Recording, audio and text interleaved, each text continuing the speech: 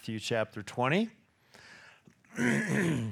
We're entering the Advent season. That's the 4-week season of remembering and celebrating the arrival of Jesus on earth, concluding with his nativity, which means the occasion of his birth on Christmas Day. So that's what we'll be celebrating these 4 Sundays. Any celebration, though, requires some understanding that we know what it is we're celebrating. Why is Jesus coming into the world a good thing? Why is that better than Cyber Monday deals and Toyotathon and all the other things that are coming our way right now? We need a reason for the season. So this Advent season, we're going to give our attention to 4 passages that explain why Christ came into the world. They're from Jesus himself. We're going to take one passage from Matthew, Mark, Luke, and John, where Jesus tells us, why did I come into the world? That's what we're going to do. We're going to talk about the Advent from his perspective. We'll start with Matthew 20, verses 17 to 28. So that's what we'll be reading. Would you follow along with me as we read from God's Word? And as Jesus was going up to Jerusalem, he took the 12 disciples aside, and on the way he said to them, "See, we are going up to Jerusalem, and the Son of Man will be delivered over to the chief priests and scribes, and they will condemn him to death and deliver him over to the Gentiles to be mocked and flogged and crucified, and he will be raised on the 3rd day."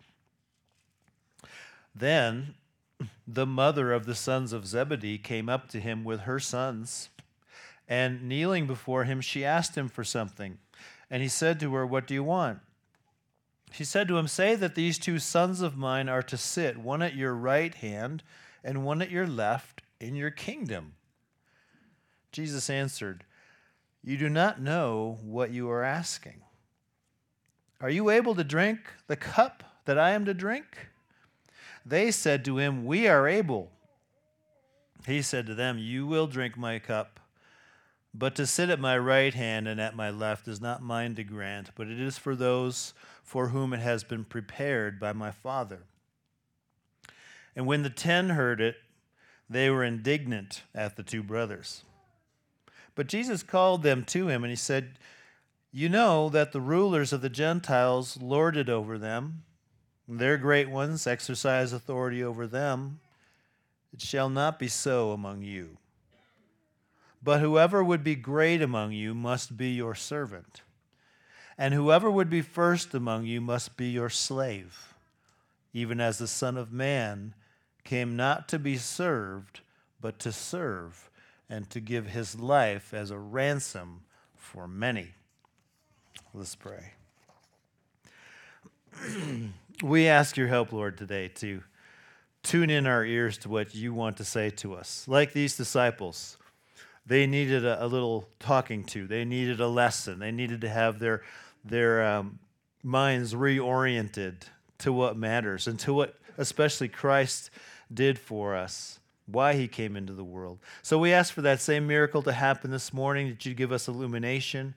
It's your desire to do that. You've provided us your Holy Spirit so that we can know you and your ways and follow them.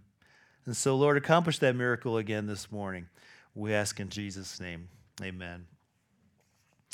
When I was in high school, I played on the varsity baseball team my senior year, which was not hard to do in a small school where only 9 or 10 people volunteered for the team that needs 9 people. It was a small high school. The coach assigned me to second base, which is a position that I never really learned, and eventually he switched me to center field. And I remember distinctly one practice where I think the decision was made to switch me to center field. The coach was hitting ground balls to me as at second base, and I was fielding them badly, really badly. And he was getting impatient. And the last straw was when he hit one to me that was right exactly towards me, and I went down to get it, and I didn't go down far enough, and it went right under my legs and out into the field. And that's when he lost it. He just jumped up and down on home plate and banged the bat on the ground and was screaming at me because I just couldn't learn what he was trying to teach me. Well, the cast of characters around Jesus in our passage was in a similar situation. They just couldn't get what Jesus was trying to tell them. Specifically, they never really understood what he was all about and why he came into the world, at least not until after his resurrection, no matter how many times he tried to make it clear to them. See, this passage begins with Jesus making this clear declaration about what's about to happen to him when he goes down to Jerusalem for the Passover celebration. He says in no uncertain terms, the Son of Man, meaning himself, will be delivered over to the chief priests and scribes, and they will condemn him to death. He will be mocked and flogged and crucified, though he would also be raised. That sounds pretty clear, what's going to happen, right? Can't get much clearer than that. I'm going to Jerusalem. I will be killed. And this isn't the first time that he said it. This is actually the third time in Matthew's gospel that he records Jesus saying that very thing. So you'd think the gravity of that would land on the disciples. That they would be asking Jesus, why is this going to happen? And what should we do about it? And should we even be going to Jerusalem if that's the way things are going to go down? But no, they don't ask any of those questions. It was like my coach hitting ground balls to me. They just couldn't get it. Instead, everybody in the narrative except Jesus has their mind on other things, as if his death wasn't even going to happen. We're going to see what they had their minds on as we walk through the passage. And we're going to see ourselves in this picture because this is common to the human condition.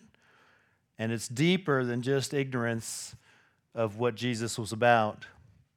There's a reason for the ignorance.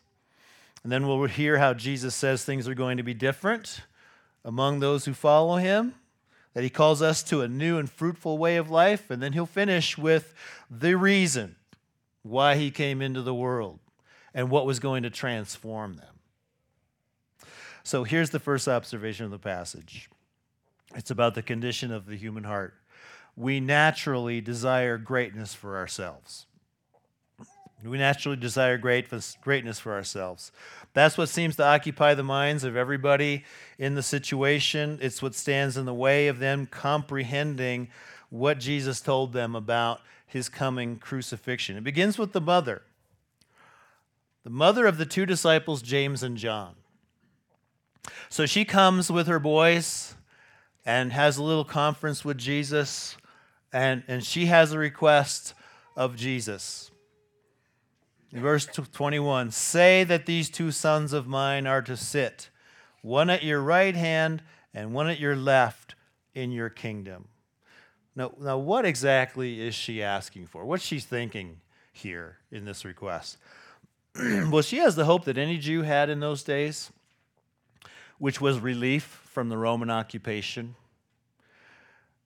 They had the hope of the Old Testament scriptures that one day a son of David, a descendant of David, would regain the throne and free Israel from all of its enemies and usher in this new era of peace and prosperity like the nation once did under David and Solomon. And she's fully confident Jesus is that deliverer. He's the one. He's the son of David who's soon going to be in charge.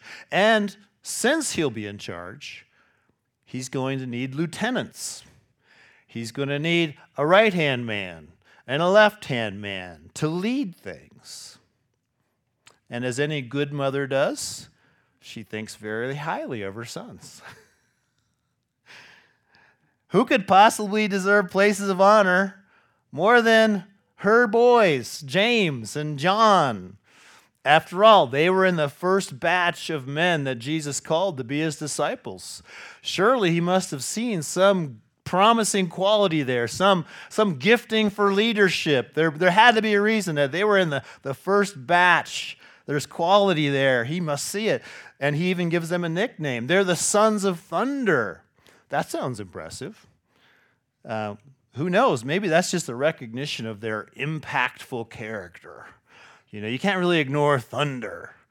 These guys have it going on. They've got some impact, some quality here. Yes, good guys to pick for your left-hand man, your right-hand man. So, Jesus, say that these two sons of mine are to sit, one at your right hand and one at your left, in your kingdom. This is a mom who has high aspirations for her boys, and probably not without some hope that if her sons are in such a high-ranking position in the new order, she and her husband Zebedee will not fare too badly either. I mean, if you got high-ranking sons, you probably will be taken care of a lot better than fishing can do for you. So she's probably got a little bit of that going on. Certainly not wrong for a parent to want her children to do well. But here's the thing. It's juxtaposed right after Jesus' declaration that he's going to die. And that makes it stand out as inappropriate and out of touch with what's really going on right here. Why are you thinking about their future and yours instead of the implications of Jesus' crucifixion? Well, we can ask the same question of the sons, because it appears they've actually talked about this. They've talked about this around the dinner table, it seems like, because they come also with this question. In fact, one of the other Gospels leaves out the mother altogether. It's the two boys who come saying this. They're in agreement with their mom. We should be left hand and right hand. Jesus says to them, you do not know what you are asking. Are you able to drink the cup that I am to drink? And they, James and John, said, we are able. We are qualified to do this. They have no clue what's about to go down. Jesus says, you don't know what you're asking. But they're very sure that whatever it is, they can handle this position of leadership in the new kingdom.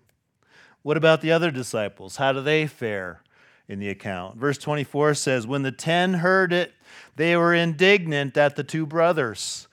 This is like a playground scene, where one kid says to the other, you think you're better than me? And they get all mad, kind of bump chests. You think you're better than me? No, I'm better than you. We naturally want to think we're better, at the very least equal to others. And in this case, the other 10, they feel like they're just as qualified as James and John. You shouldn't be jumping over us. We've got the same level of ability as you do. We can be number one and number two. So what's the common denominator in all these responses? What's going on here? I think it exposes something that's common to everyone, which is that we naturally desire greatness for ourselves. It's natural to want that. We want to think we're important, that our needs and wants come before everybody else's, that we deserve to be recognized, served, esteemed. The common problem of everybody in the passage is that they're all preoccupied with self-interest, and nobody is thinking about Jesus being crucified and what that means. And that's not strange to our experience today. I like to watch football, and that means enduring commercials. And Burger King has a jingle that gets stuck in your head after several timeouts and 2-minute warnings, and this commercial comes on. And it says, at BK, have it your way, you rule. The jingle's going on in my head right now. It's very effective. Marketers know what they're doing. Companies spend big bucks on advertising. They tailor their marketing to tap into our inner desires and promote their product as fulfilling those desires, right? That's why they pay millions for people to figure out what do people want to hear, and then associate our product with fulfilling that desire. So Burger King is betting that you will go out and buy a Whopper if that means you feel like you rule. That this is what it looks like to have it your way. Biting into that bacon cheeseburger, bacon double burger, whatever. Have it your way. You rule. Why do they do that? Because they know the natural human heart. We want to have it our way. We want to think we deserve to have it our way. My needs and desires come first because I'm so important. But it doesn't take too much imagination to see where that's going to lead us in life. If everybody's thinking, I can have it my way, I rule. Because the reality is not everyone can be number one. Not everyone gets to rule. Someone is going to get stepped on and offended if we think we're all first. And that's exactly where we are left after this request is made to James and John are in the top positions. The other 10 disciples are indignant, it says. Conflict is inevitable if we're trying to be number one. And that plays out in all manner of settings. It plays out in the arguments that happen in the home, all the way up to the wars between nations. This desire for greatness, for being first, for having everybody do what I want, it makes loving, enduring relationships and community impossible. Well, Jesus came to reverse that human tendency. His followers will take a different path because in his kingdom, true greatness is to become a servant. That's our next point. True greatness is to become a servant. After the exchange with the mother and her sons, Jesus turns the occasion into a teaching moment about what his kingdom will be like, what will mark those who follow him. He said, beginning verse 25, you're familiar with how the world works. You know the rulers of the Gentiles lord it over them. And their great ones exercise authority over them. It shall not be so among you. But whoever would be great among you must be your servant, and whoever would be first among you must be your slave. In other words, Jesus is saying there should be a marked contrast between your understanding of greatness and the world's understanding of greatness. The world says real greatness, when you've made it, when you're at the top, is when you get to call the shots, when you make people do things for you. True greatness is when you rule. It's when you have it your way. That's lording it over, and that is natural to the kingdom of this world. But Jesus says that's not how it will be for my disciples. We don't operate with that mindset. We have an opposite mindset. True greatness is to be the servant of others. The Greek word there is diakonos, from which we get our word deacon. It's a person who does something at the request of another. Person who does that is a great person in Jesus' kingdom. You do things for other people. Jesus goes even further than that. He says if you want to be first in his kingdom, then you will be the slave of others. That word is doulos. That's an actual slave. That's a person who is bound to serve others, who has an obligation to do what other people want done or need done. That turns our thinking upside down because he's saying that's true greatness, to be like that. It turns our natural thinking upside down. We tend to think the best case scenario for a fulfilled life is to be served by others, to have the all-inclusive vacation where the food and the activities just keep coming at you, and you don't have to do or pay anything. We might think like that's the ideal scenario of what life would be like if it was great. But Jesus says actually the best case scenario is when you are the one who serves others. Is to do what Paul would later say in Philippians, count others more significant than yourselves. Let each of you not only look to his own interests, but also to the interests of others. That's massively counterintuitive to our human nature. And so it deserves some explanation. Why is this a better way to live? To be a servant. Well, just starting with the obvious. Wouldn't this solve the problem of human rivalry and conflict almost immediately if everybody followed that? If we all looked out for each other's interests? If we counted others more significant than ourselves? If we counted ourselves as servants and as slaves? Wouldn't that just wipe out all the arguing, all the conflict? I mean, who has ever heard of anybody arguing over being served too well? You know? I'm angry with you because you're looking out for my interests. So stop that. That's annoying. Said no one ever. Or to the person who serves your table at the restaurant, I'm not going to give you a tip because your service was amazing. No, we don't. That doesn't happen. Just think of the environment that would be created if we took Jesus at his word and actually operated this way. If we were committed, every one of us, to the good of everyone else, to serving everyone else, and nobody is thinking, I deserve to be served, what would that be like? Well, that's what the church is supposed to be like. Listen to some of the exhortations to believers in Jesus as they gather together in community. By this all people will know that you are my disciples if you have love for one another. Outdo one another in showing honor. Live in harmony with one another. Do not be haughty, but associate with the lowly. Never be conceited. God has so composed the body that there may be no division in the body, but that the members may all have the same care for one another. Encourage one another and build one another up.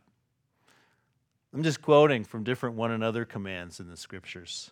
And we could go on. You see what Jesus is promoting among those who follow him? It's a restructuring of our definition of real greatness. It isn't to have it your way and to rule. It's to take your eyes off yourself and see what needs to be done for others around you. It's to serve them. It's a countercultural community that's full of healing and comfort and restoration and wholeness as we walk through life with all of its challenges and demands and troubles. A people that are pulling together and they're for each other, looking for ways that I can help. It's a beautiful thing to be a part of. And the church is where Christ is forming it and what we want to aspire to be more and more. He says, it shall not be so among you, but whoever would be great among you must be your servant. And we should notice this is not just a call to the activity of serving others. It is an identity that we take on.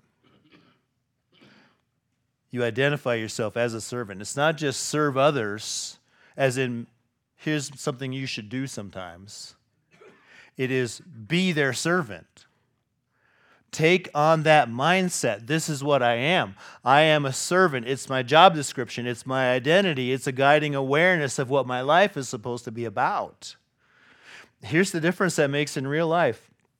It means you don't assume that you're done serving for the month because you served in nursery last week or on the worship team or in counting the offering. You know how it is. I mean, you know the thought life. I have a checklist. Serving's got to be in there somewhere. Well, I'll sign up for these days, and once I've done the things that I'm supposed to do on those days, I'm good. I'm done for the month. I'm a servant. Well, that's serving as an activity that we fold into our lives somehow. But Jesus is talking about a mindset. He's talking about how do you see yourself? Are you somebody that most of the time you can just totally indulge all of your wants and desires and have it your way and rule, but once in a while you're going to serve somebody here and there so that you can have done that? That's not what he's talking about. He's talking about this mindset. I'm there for people. It's who I am. Now, maybe sometimes you have to say no to things. You know, when the email comes across saying, hey, we need help to move, maybe you can't. Maybe you say no to the email. But don't do it just because, well, I already served this month. That's not the mindset. And if contrary, if you don't get an email, don't assume there's nothing to do. There's no needs around me because I didn't hear about it. It's more like, okay, I'm in a community, I'm in the world, and people need things, and can I do something about it? This isn't about setting our own limits on what we will or will not do for people. It's about how we see ourselves. Are we servants, or are we just people who want to be served? Is doing things for others a part of our job description, our identity, or just something we do when it's convenient? And it's never convenient. It just absolutely isn't, because every serving moment involves a sacrifice. You sacrificed that time, that energy, that money, that resource to do something for somebody. It is always sacrificial. It is never convenient. So we have to have a mindset of wanting to do it. Of course, we have to remember people will take advantage of serving.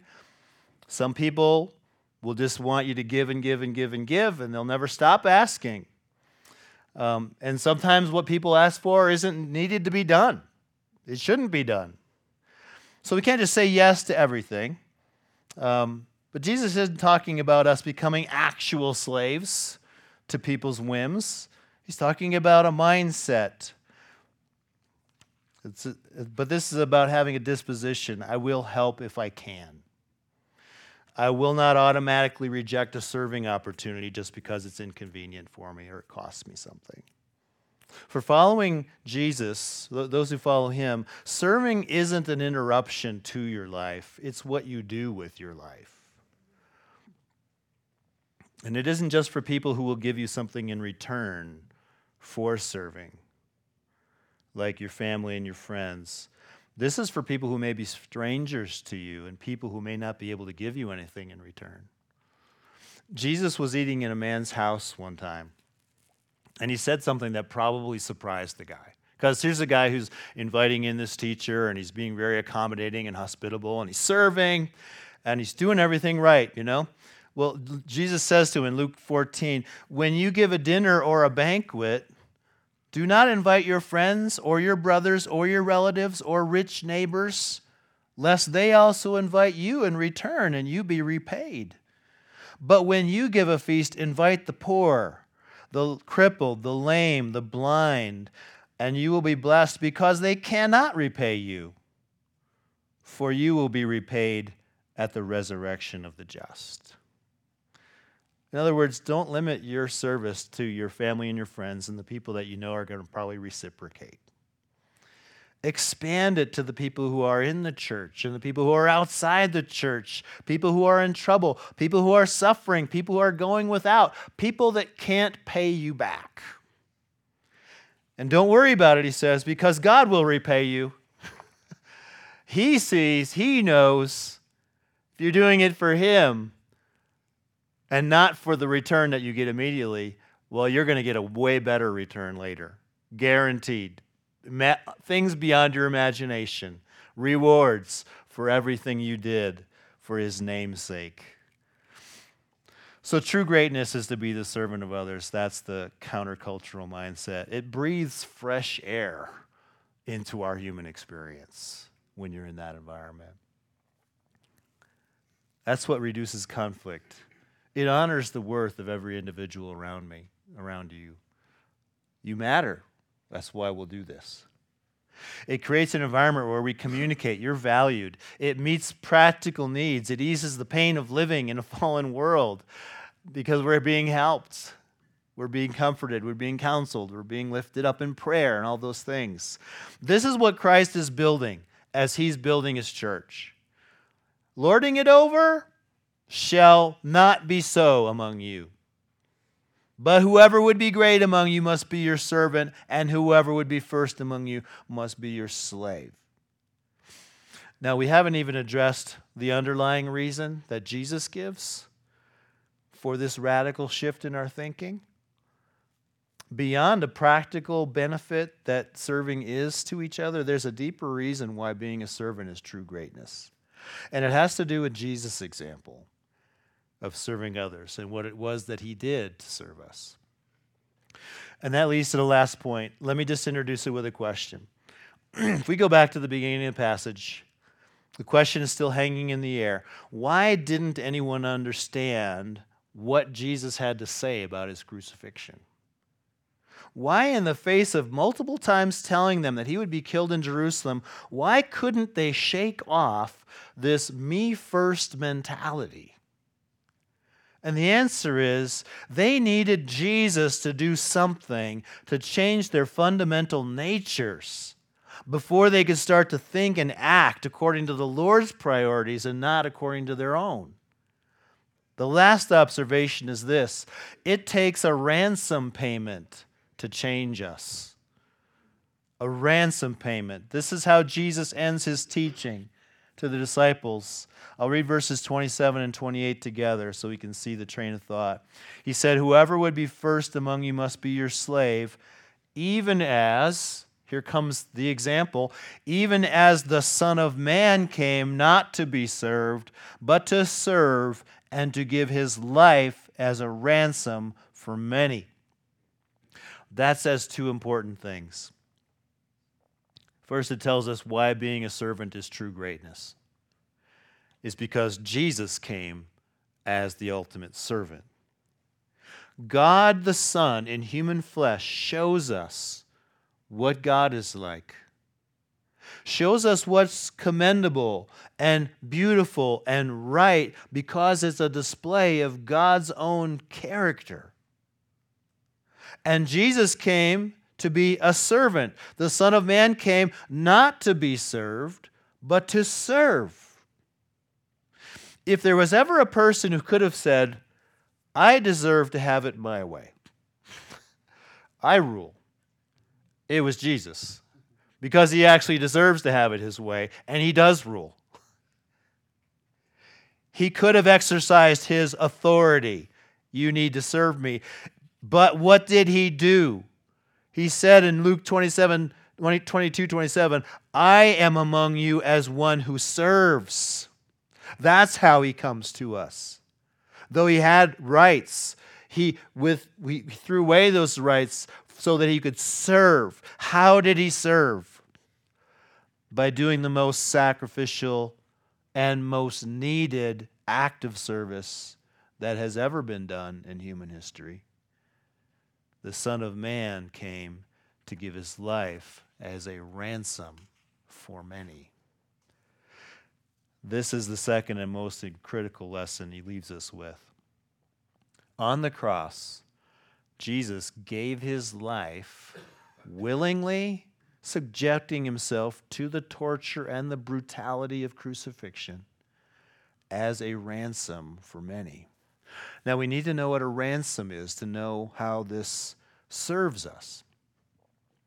Because it's in that word ransom where we get our explanation for why nobody surrounding Jesus could break free from their self-interest and understand why he was going to die and what it meant for them. So what is a ransom? When we hear the word now, we typically associate it with kidnapping. Someone is taken, and then the kidnapper leaves a ransom note. Leave $1 million at this location at this time, and so will be returned to you. So we associate ransom with freeing an innocent person from the hands of an evil perpetrator and kidnapping. But that's our modern application of the word. But the essence of the word ransom is simply the price that's paid to release someone from captivity of whatever nature. They're in captivity of some kind, and there's a cost to free them. That's what's in the word ransom. It could be the cost of freeing someone from slavery or from imprisonment. It can also be the price paid to free someone from a death sentence. If you look back in the Old Testament, there's occasions for that. If somebody owns an ox and the ox gores somebody and the owner knew that was going to happen, he is liable to death, but he can be ransomed with a payment and not die. A ransom frees you. The common idea is the release of someone from captivity upon the payment of a price. And as we think about the disciples' preoccupation with their own greatness in light of Jesus' coming death, we can say they are in a kind of captivity that won't allow them to understand the mission of Jesus and what true greatness really is. And if we read our New Testaments, we see it's a captivity of the mind and of the heart. It's the unbreakable hold that sin has had on mankind ever since the first sin in the Garden of Eden, when Adam and Eve decided they wanted to be like God, knowing good and evil. They wanted to be first, like God is, so they ate the forbidden fruit. And Paul describes this captivity in Romans 6, where he says, you, speaking of people before they put faith in Christ, he says, you were slaves to sin. That's our captivity. That's our natural condition. The reason we can't understand what Jesus is saying, the reason we can't go there, the reason we can't do it is because we can't keep the demands of God's laws. We can't stop sinning. Our minds are corrupted ever since the fall. We inherited that from Adam. There's this inability to get it and to walk in God's ways. We're slaves to sin, naturally, inherited from Adam. It's been passed down in every generation since then. We're natural-born sinners. We live with the consequence of sin, which is death. The wages of sin is death, Romans 6:23, and it's an eternal death. It's the righteous judgment that's due to us by our disobedience to God. So how is this captivity to sin and this penalty to be dealt with? How can we be freed from it? Enter the Son of Man, who came not to be served, but to serve and to give his life as a ransom for many. When he read from the scroll of Isaiah in the synagogue in Luke 4, the beginning of his public ministry, here's how he described what he came to do. The Spirit of the Lord is upon me, because he has anointed me to proclaim good news to the poor. He has sent me to proclaim liberty to the captives. That's how salvation is described in the New Testament. It's this freeing, it's this releasing from the captivity to sin and to sin's penalty that we are under. You hear that language in there as he's reading from the scroll. And how does he free the captives?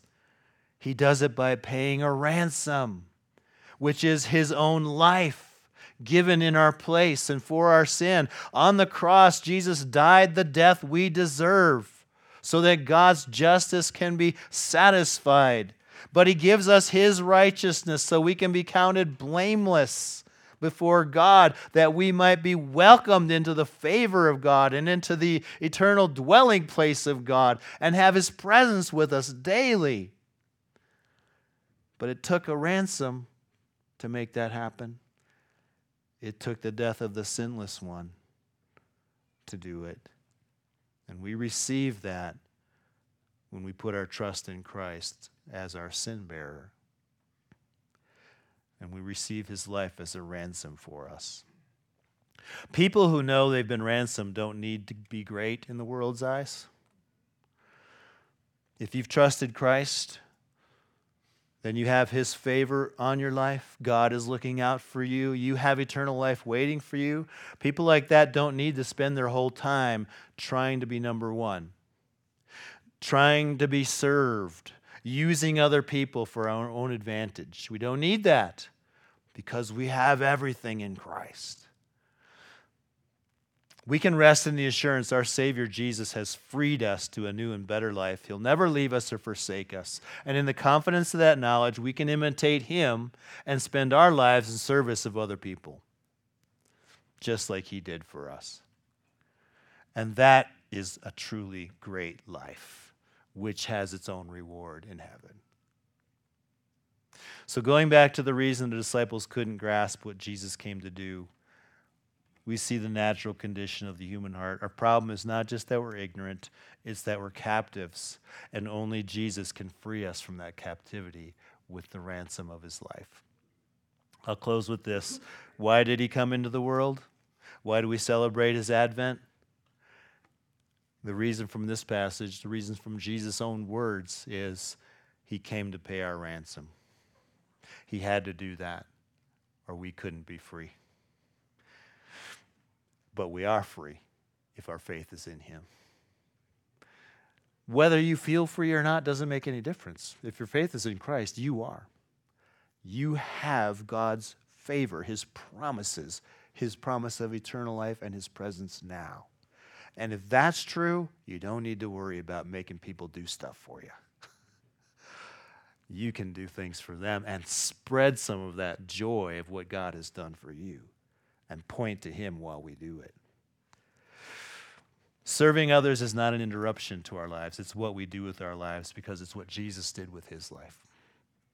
And we're following him. So may the wonder of that truth permeate our Christmas celebrations this month and shape us more and more into the image of Christ, the ultimate servant, both in our lives and in our church. Let's pray. We thank you, Lord, that you came to do something we didn't even knew needed to be done. Going about our lives thinking we can figure it out, we don't need intervention. You knew what we needed.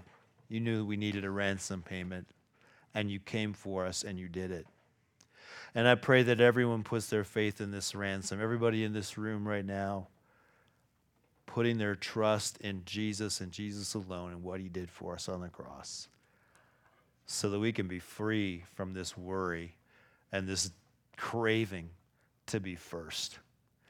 I ask it in Jesus' name. Amen.